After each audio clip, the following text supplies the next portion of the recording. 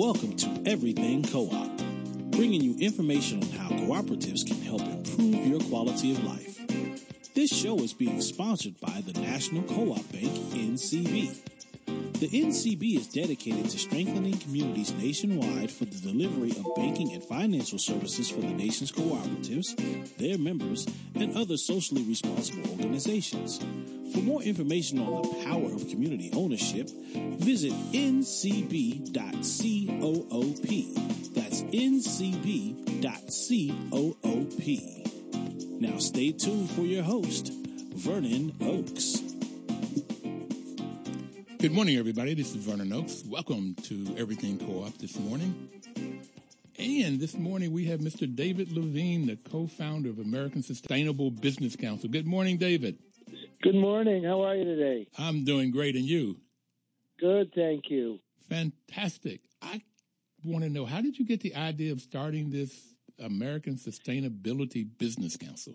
Yeah, so it's to be exact, the American Sustainable Business Council. Folks are searching for it.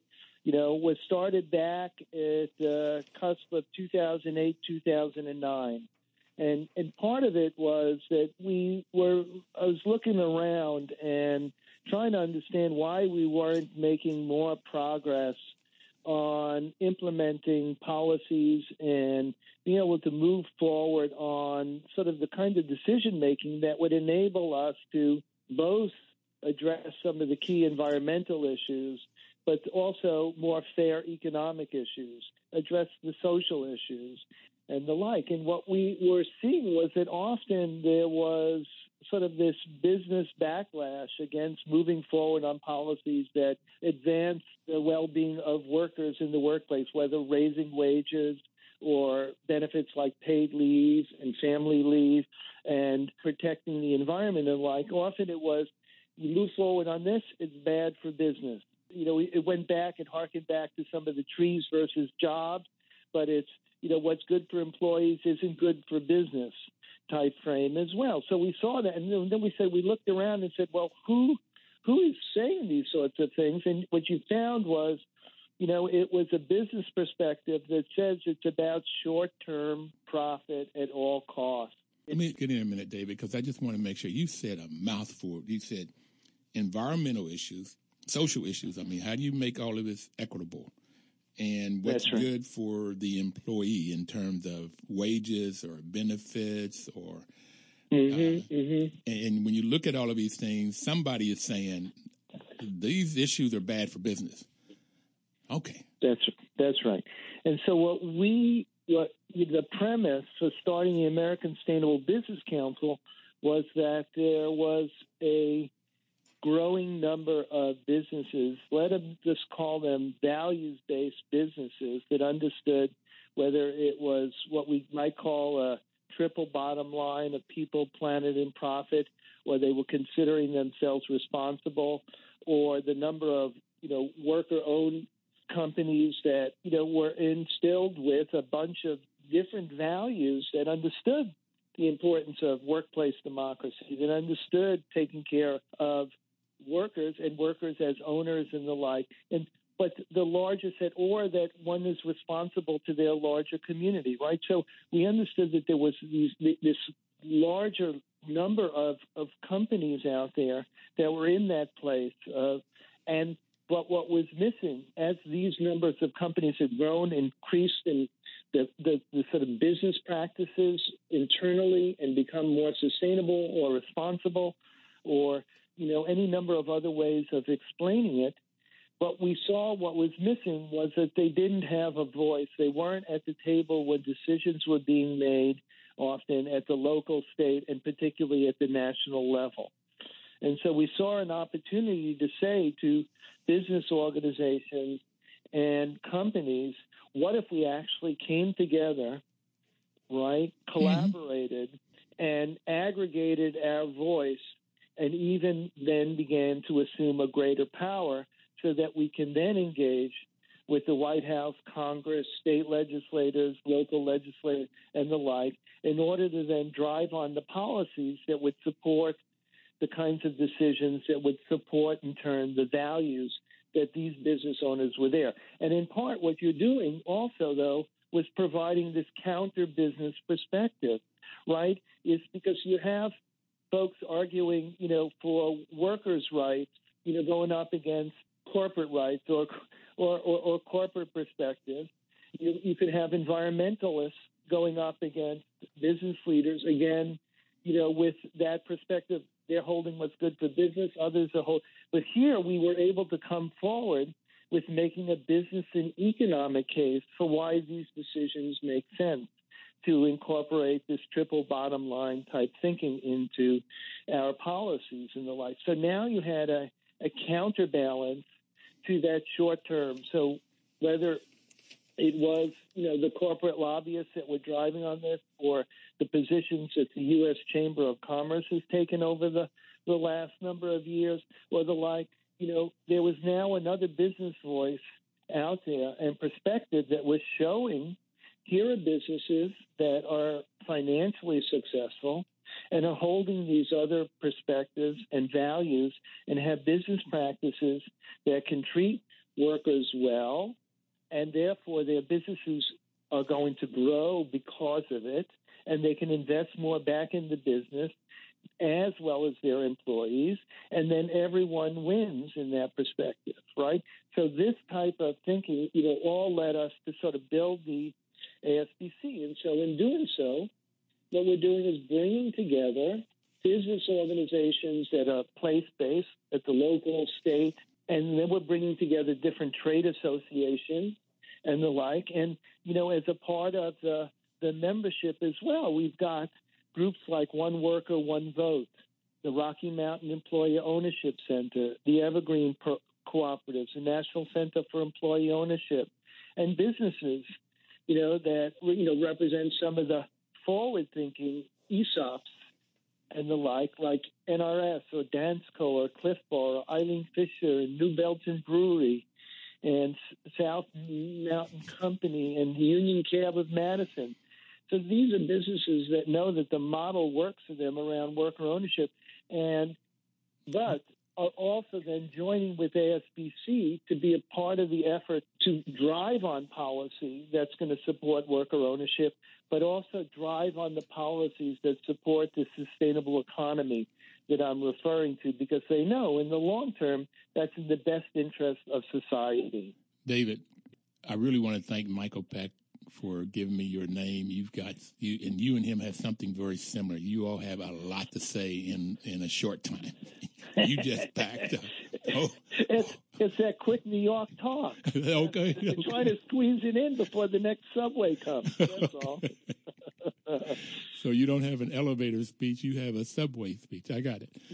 You have said several mouthfuls of what this program has been talking about now for 4 years, this whole sort of David, I got my MBA out of Stanford, graduated in 1976, and the whole sort of decision-making process was what is the best decision that give you the best rate of return for the investor. That was it.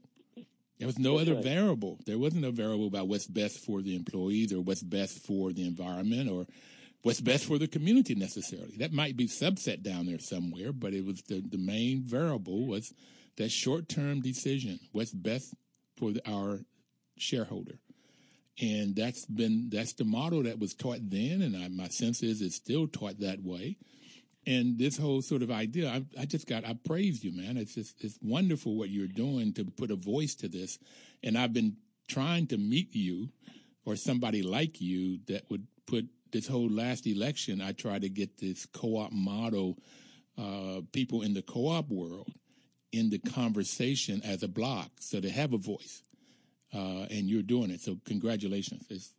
I think part of the culture shift that needs to take place, and who better than those in the cooperative movement to understand that we need to actually collaborate and cooperate with each other across organizational lines as well. So there's, the good news is that there's a growing number of organizations, in the space thinking about and trying to enact different forms of employee ownership, worker ownership, other forms of co-ops and the like.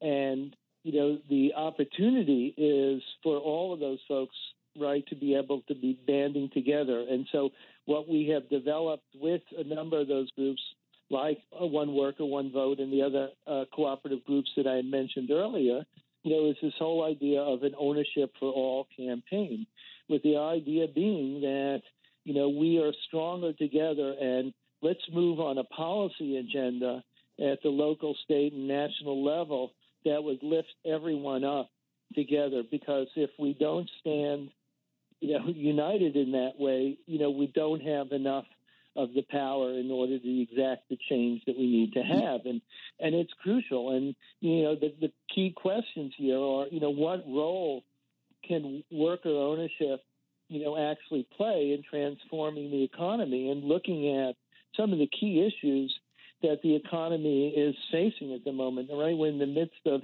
the tax bill being passed at the moment, and what is that going to actually do to actually rebuild the middle class, to create the kinds of well-being and wealth, beyond just money opportunities for the broad segments of our country and the like. Those kinds of questions can be answered a lot by the community of folks that your radio show reaches out to and involves and the like. And that's what we're hoping, and joined also with the other responsible business voices out there, that together we could build that kind of collective power. So creating that culture of how we need to be able to work together in order to be, we don't have to agree with each other. We don't have to become one organization.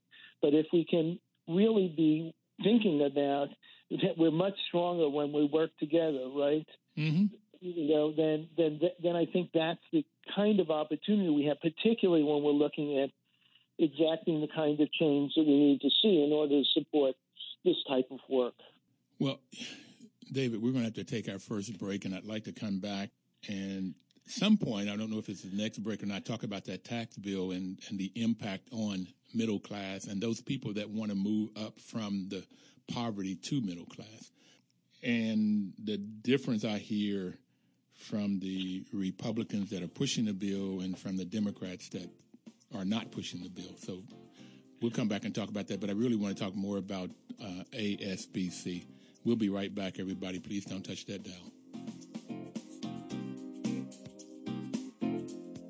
Washington, D.C.'s News Talk, 1450 AM WOS and 95.9 FM.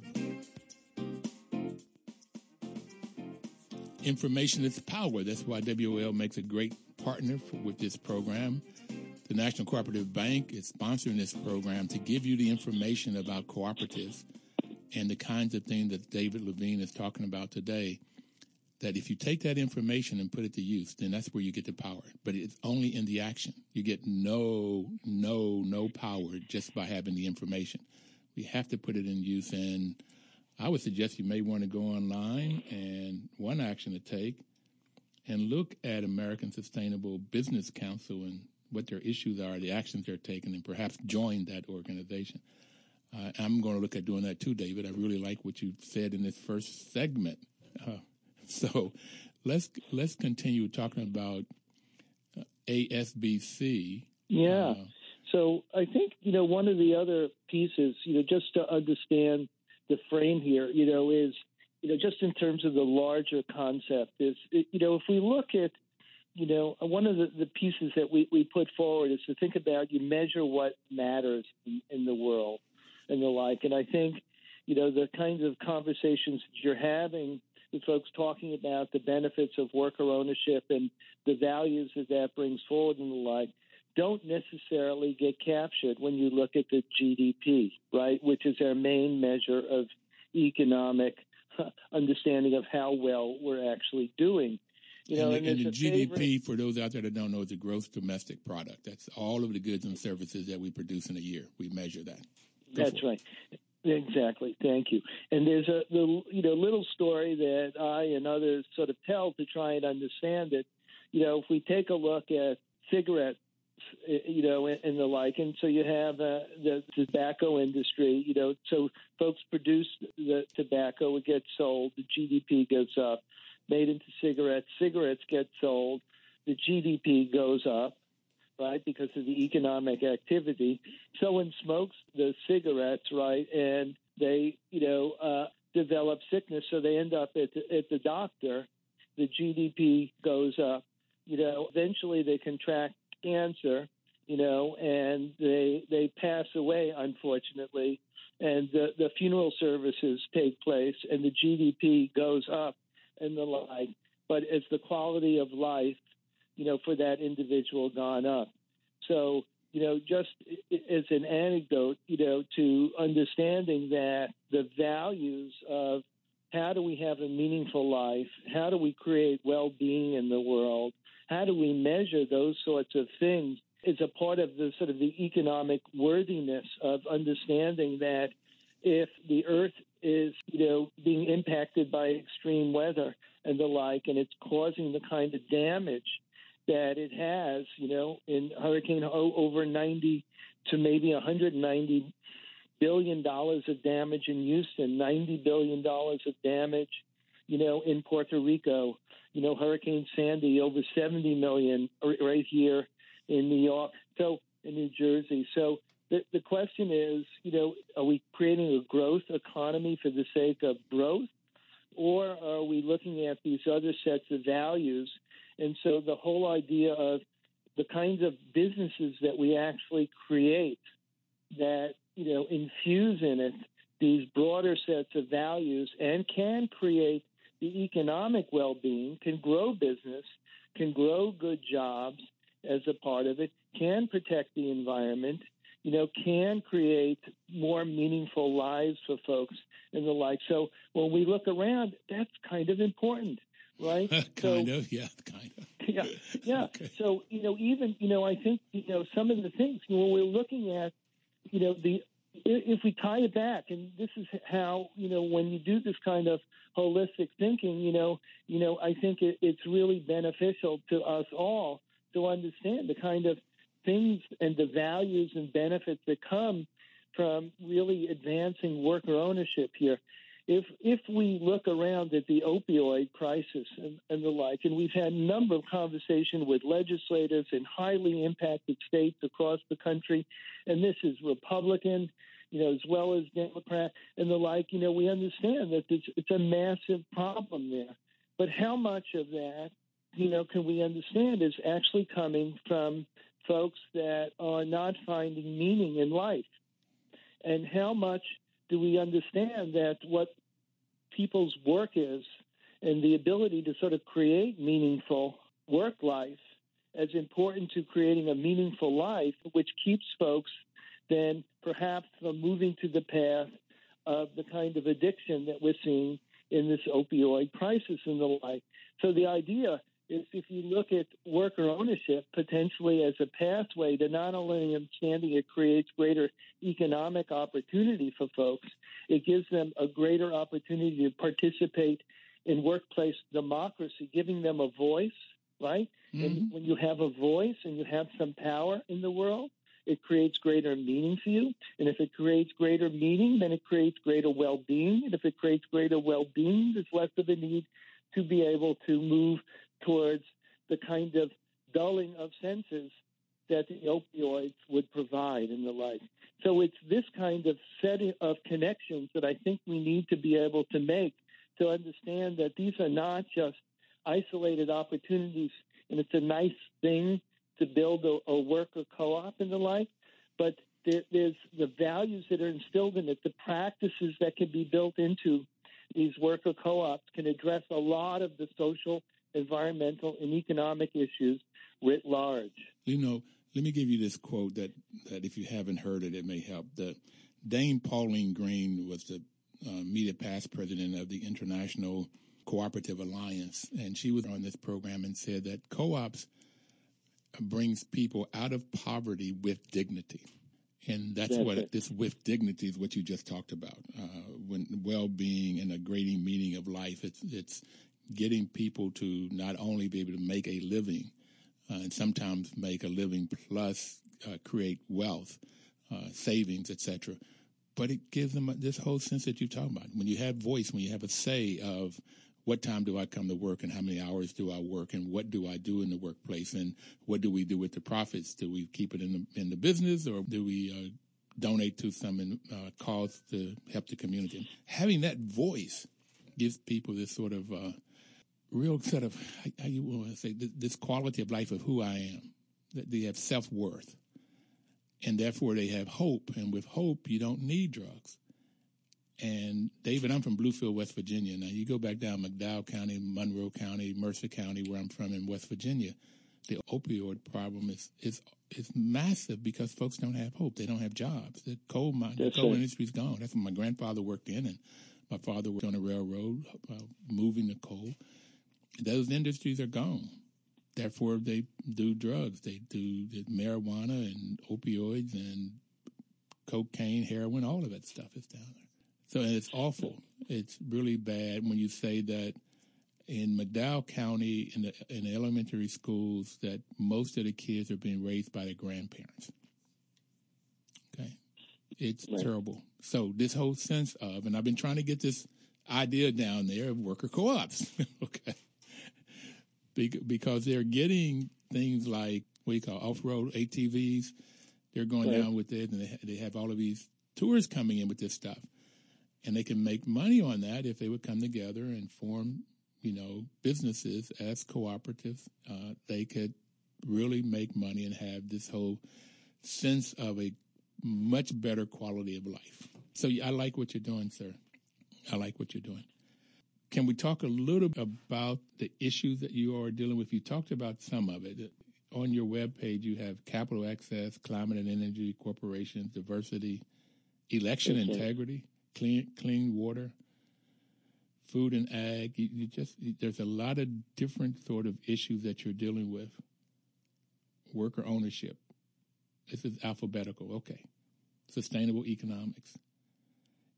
Any particular one of these? I know we talked about the tax bill. We want to get to that, but anything that you sort of like want to highlight now that you're working on? Well, let's start, a little bit with the work around worker ownership. I think, on the website, the folks can be able to find it. But in essence, we're asking Congress to create tax parity for worker-owned companies with tax reforms that allow co-ops the same tax benefits as ESOPs, whether an ESOP is of a C Corp or an S Corp, and makes co-ops and ESOPs eligible for federal economic development tax incentives, right? So what we're trying to do, in the concept here in general, is that, if the tax codes get fixed in order to recognize, the value of worker owners, if they can have that kind of tax parity, then let equals then compete on an equal playing field. One of the phrases that we often use and across the policies that we're working on is create a level playing field. Why would not worker co-ops, be able to have the same tax benefits as ESOPs then? Let them compete, and then let workers decide, let businesses decide what models are the best models to actually be able to pursue. And, that's the kind of opportunity that we think that legislation could have, an important part in creating that level playing field. David, right? And then, we got to come back and talk about this level playing field. But right now we have to take our second break, and we'll be right back. Thank you very much, sir.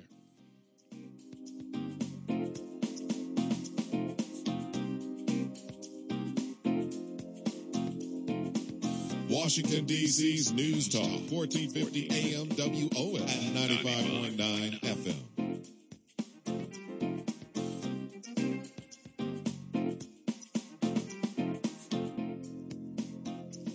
Welcome back, everybody. This is Vernon Oakes, and the program is Everything Cooperative. It's sponsored by the National Cooperative Bank.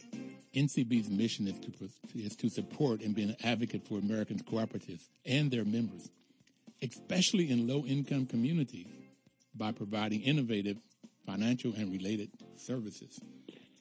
And today we have Mr. David Levine, who's a co-founder of American Sustainable Business Council, ASBC. And before we took a break, you were talking about a level playing field, this tax parity, and you talked about with worker-owned cooperatives. And for everybody out there, a worker-owned cooperative is a business that's owned by the employees. It's owned and controlled by the employees. And it's a cooperative, and that's using the values and the principles of cooperatives, which we probably won't get into today. But he talked about comparing that to ESOPs. ESOPs, relatively new. That's employee stock option plan. And the government put in laws so that the employees could buy a business, particularly if an owner is going to retire. Like there's a lot of baby boomers out there that have businesses, and so we're trying to get the word out that you can make that into an ESOP or you can make it into a co-op, and there's some advantages. An ESOP could be owned by the employees, but it may not be controlled by the employees, where in a cooperative it has to be owned and controlled by the employees. David, you were talking about the level playing field and tax parity before we left. And so if you want to make any more comments, because I cut you off about that, and then I would like to go into a little bit about this whole tax. Well, there's a lot of words to describe it. I describe it as a ripoff for the middle class. But let's talk about this new policy.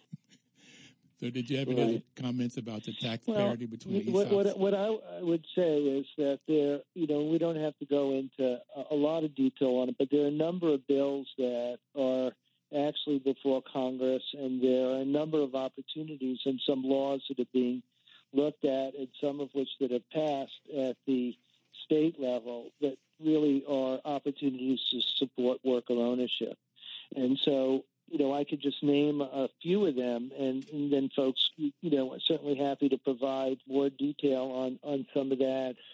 One of them is the Promotion and Expansion of Private Employee Ownership Act, which gives folks the ability to defer capital gains tax and provides a similar tax breaks to worker and union co-ops.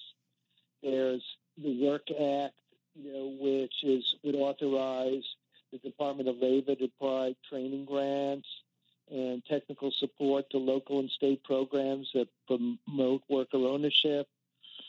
And that's Bernie Sanders is working on that bill. The Empowering Act, is a Republican. It's a Minnesota Representative Paulson that pushed that one through. Senator Gillibrand from New York has crafted legislation to increase the size of loans available on the Small Business Administration 7A program for financing a company's transition to employee ownership, and ensures that businesses owned by veterans, women, and minorities keep their federal contracting status when they transition to employee ownership, right? So the idea that they could still be able to secure those contracts even though they are now a worker-owned company.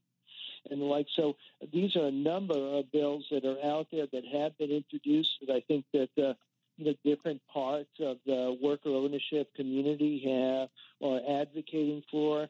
And, what we're saying is, this is a good opportunity for those that are really interested in seeing these advanced, for all of us to be able to work together to push these forward. And, you have other bills, like I said, that were also introduced at the state level, and one just passed in New York recently that, its aim is to provide support for training to enable more worker co-ops to come into formation. So, again, lots of creative opportunities from the tax front, over to the training front, over to the tax parity front, right? A number of ways that we could sort of, again, create this equal opportunity or level playing field for worker co-ops to actually coexist alongside the other corporate forms there. And then let's let the best forms win, but without that kind of, fair shot at it, it's not going to make it easy. And in spite of it, you still see a growth in worker-owned co-op, but this is not as easy as it should be in order to implement. And that's what we're looking at by trying to get the broad community behind these kinds of bills. Well, New York has put was it $2.5 million last year and $2.6 million this year to help form worker cooperatives. And Madison, Wisconsin did $5 million, $1 million a year for 5 years to help worker cooperatives. Are you familiar with the book Communities Building Wealth? The city of Richmond created a wealth building sort of division, and that in the center of that was worker-owned cooperatives to create wealth. And this whole thing, which I didn't understand, David, in economics class, of the multiplier effect. But I really get it now that when you have a worker-owned cooperative, these workers live in the communities. Normally they live in the communities, then they shop in the communities, and that dollar that they make stays in the community, and it turns 6, 7, 8 times. That builds the community up much faster than in most poor communities.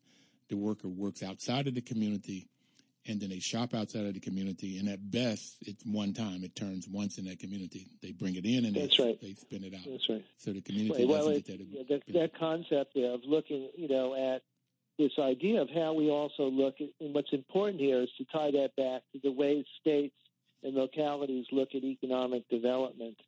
So the idea that, everyone is vying for, to bring in that big corporation to set up their big manufacturing plant or their operations, in their particular state, and because that's going to be the boom to the economy. But exactly what you're talking about, would hopefully reorient us towards understanding if you're rebuilding Main Street, if you've got that diversified set of enterprises that you're building, that not only would that enable some different sort of stability, because that big company, as quickly as it can come in, it can go. It could move out, yep.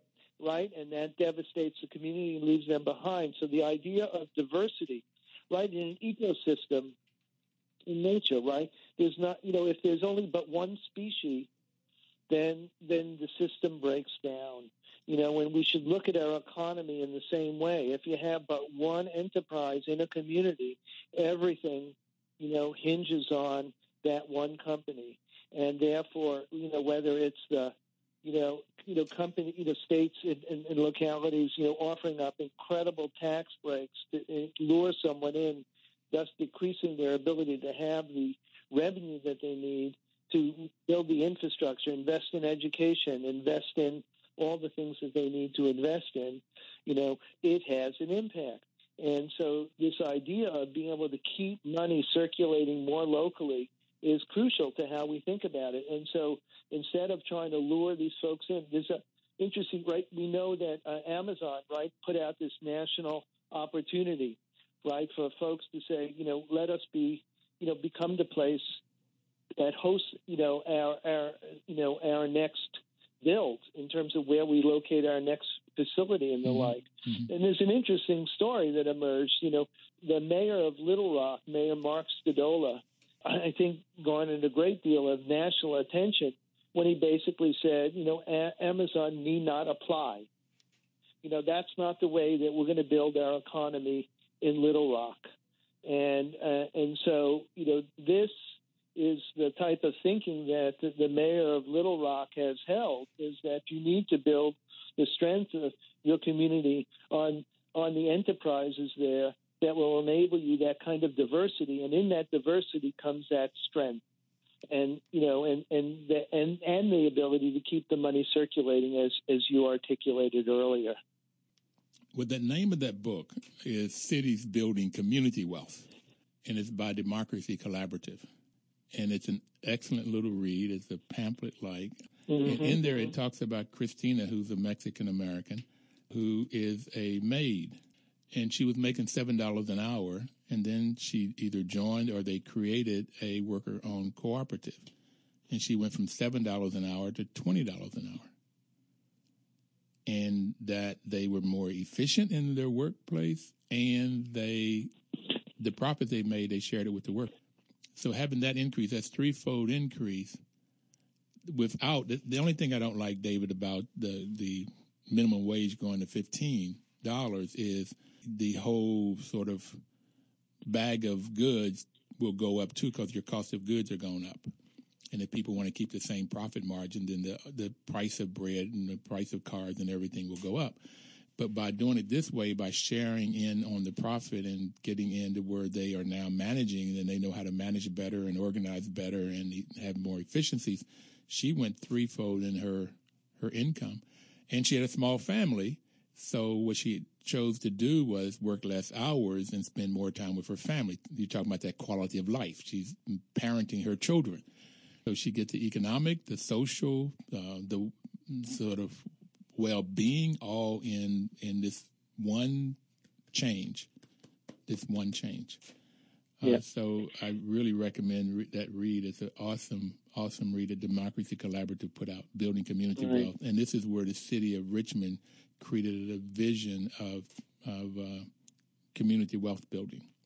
And it's like to see more communities get into that, whether it's Little Rock, Arkansas, or Madison, Wisconsin, or Bluefield, West Virginia. These communities get into how do you build this wealth for the people that's there and not from outsiders, not for shareholders who live outside of the community and take the wealth away. Right, and I think that there's a number of different models. We had mentioned a bit of sort of access to capital to grow worker-owned companies, but just in general, the idea of, other creative mechanisms to ensure that money is flowing for new entrepreneurship, these kinds of innovations that could take place, particularly in hard-hit communities and the like. And, I think that's the opportunity is to look at these other financing mechanisms. One of the bills that the American Sustainable Business Council worked on was the Crowdfunding Act, part of the American Jobs Act several years ago. But the concept, here, which is also being played out at the state level, is that what you do is you open up some of the securities law to allow folks that don't have as great a set of means to them to actually invest in businesses, hopefully within their community and the like. So the idea of knowing your neighbor, but knowing your local business, and then being able to invest in those businesses because they're an important part of your community. So this idea of being able to use electronic platforms as a mechanism to be able to bring those funds in and the like is one of those creative mechanisms that have been created over the last number of years that allow us to have us as communities invest in the kinds of businesses that we want to see in our communities. And I think that's an important step forward so that, we're invested in the business and the business in turn is invested back in the community. So that relationship building, as we talk about the sort of the shift in culture, that it's not, this idea that I have to succeed, you have to fail in order for me to succeed, but we can create that win-win-win opportunity is, I think, important when we look at how, money gets moved around and the like. So programs like that or the community development credit unions or the others forms out there. Mm-hmm. We got to take our final break, and we'll come back and talk more about win-win-win. That's what co-ops do. Thank you, so. We'll be right back.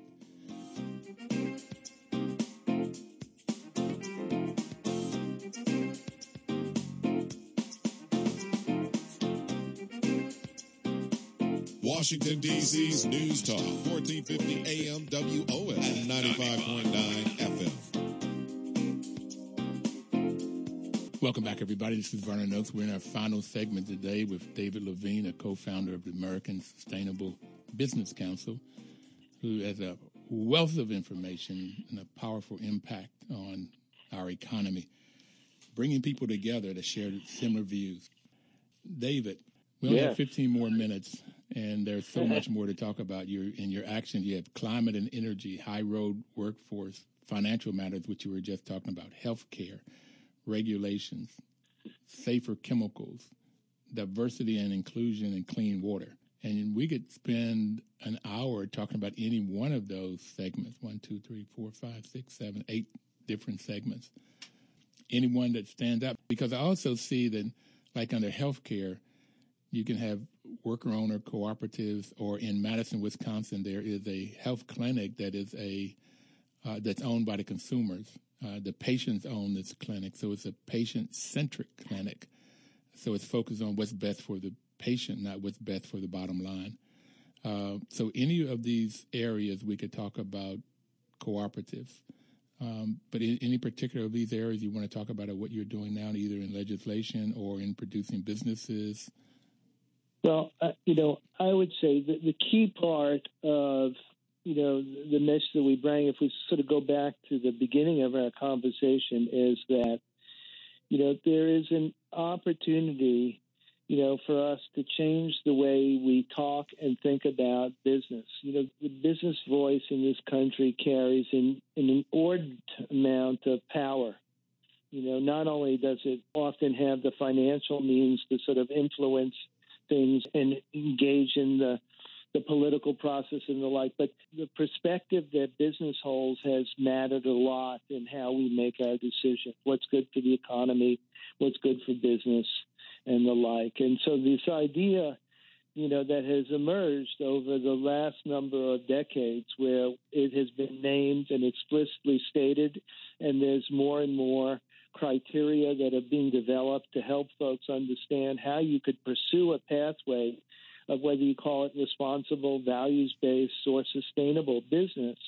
The idea that, one could institute these kinds of practices within their businesses to take care of their employees, because in taking care of their employees, they're going to be able to take care of their business. That it's that win-win part that we talked about. Mm-hmm. That if we're not polluting the environment, we talked that, West Virginia was mentioned before. There was that Elk River spill in West Virginia, $61 million worth of economic damage in a week, polluting the water. People didn't have access.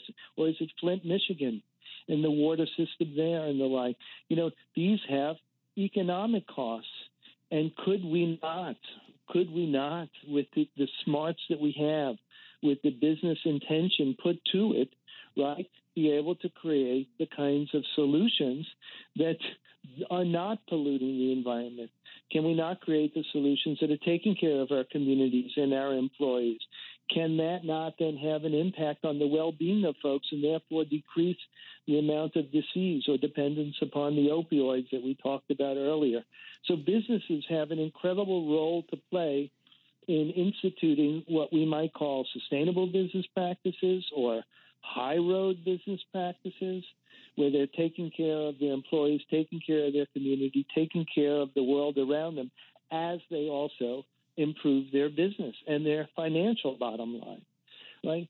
And then secondly, the key part here for the work of the American Sustainable Business Council is to be able to say, wouldn't we all be better off if we figured out a way, even if we're competing in business, to be able to work together in order to, advance similar issues and policies that actually help us to grow this kind of sensibility, these sets of values, and the opportunity to support, whether it's worker ownership or, for instance, there was a bill in California that we had companies like Seventh Generation, Earth Friendly Products, Honest Company, others that join together that are competing in the marketplace around cleaning product sales and the like, but banded together in order to help pass an ingredient disclosure bill for cleaning products. Why? Because at the end of the day, consumers want to be able to buy products that are safer and healthier. Mm-hmm. And part of the way that you can do that is by knowing what's in the product. So honesty and disclosure, transparency. Hey, isn't that a concept? Because what parent is going to want to walk into a store and buy a toxic product that they'll bring home that will impact the health of their children and their family? We don't need to have those sorts of things. But what we need, though, unfortunately, is policies to help set the low bar on this, to say we need to provide access as businesses, to the information so that the public can make the right sorts of decisions around things. And, but that was banding together as competing businesses in order to advance a greater cause than their business alone. And I think that's the key to the work of the American Sustainable Business Council, is inviting all businesses, worker-owned businesses, businesses of any corporate form, right, of any sector, of any size, to be able to come together so we can influence change at the local, state, and national level. So in order to advance that work, not only do we have the American Sustainable Business Council at the national level, but we have the organizations that are affiliated with us at the state level, a New York Sustainable Business Council, a North Carolina Business Council, or Ohio Sustainable Business Council, a West Virginia Sustainable, right? So across the country, these business organizations that are gathering together the businesses and the business organizations that understand that there's a new path forward for business in this country. In fact, it will be the only one that will perhaps enable us to say that we are actually paying attention for what needs to happen for generations to come. And that's, I think, the big message of what we see, a diverse set of issues in our portfolio of what we're paying attention to. These things are all connected. What happens around climate change and climate and extreme weather impacts health and well-being, impacts the well-being of an economy and how well our businesses can do, which impacts in turn, right, the supply chains, which impacts in turn, right, the financial system. All of these issues are connected. So the more we can think in sort of a systems model, a way of just seeing the ways that these relate to each other, and the more that we can come together as a larger community, kind of influence the change that we need to see, the more that I think we'll move towards a kind of society, in which worker ownership and these other forms of high road and sustainable business will become the mainstream as opposed to a nice alternative. David, how did you come to these conclusions? I mean, they seem to make all the sense in the world to me, and it took me a while to get here in terms of a life philosophy. But could you take a couple minutes and walk us through, how did you get to here? Well, I think, part of it was, I had an early experience where, I got just outside of high school, and a friend had called me, who had gotten a call from another friend who had seen a poster on the wall at the college that they were going to that said, "Make a difference, change the world, $80 a month, room and board, and come join us in Providence, Rhode Island with a group called PACE, people acting on community efforts." And so I took off for Providence, Rhode Island, and I think, to do some community organizing. But I think that the big lesson that I learned was that it was not me that needed to provide the answers to these solutions, but it was being able to listen to the perspectives of the folks that I was meeting when I was knocking on the doors, to hear what was of concern to them. And even if I had some of the solutions in mind, the strategies that might help to win on the issues that they wanted, how could we learn together as a community? How can we build the relationships amongst each other in order to be able to build up the trust so that we could then proceed to do the kind of work in order to tackle the problems, but create solutions that were going to work not just for me, but work for the larger community. And there was lessons like that I was able to learn early on that I think helped me understand these ideas around how do you make sure that the work that you're doing is about listening as much as it is about trying to put forward other ideas. How much is it about finding out ways that we can actually collaborate with each other? How much can we move forward in a framework that understands that it's more than about just money, but it's about the long-term well-being of ourselves, our families, but the larger community and society. And I get, David, with the 30 seconds we have left, that you really enjoy what you're doing. You're making a difference in the world. I think we all, to the extent that we can, and that's where worker ownership comes in, put meaning back in what we do in our work life. And that's the opportunities here. in this and other forms of the kind of work that we could do together in order to ensure that there is a more meaningful life for us here, and we do create that kind of well-being across the board. Thank you, David. Thank you very much. Go on asbcouncil.org. You can click on Contact Us. You can fill it out to join. You can also donate money there. David, thank you for what you're doing. Thank you for your time. Everybody for listening today. I hope you got a lot out of it. The information is good to give you the power to make a difference in your life. We'll be back next Thursday, and please have a cooperative week. Washington, D.C.'s News Talk, 1450 AM WOS and 95.9 FM.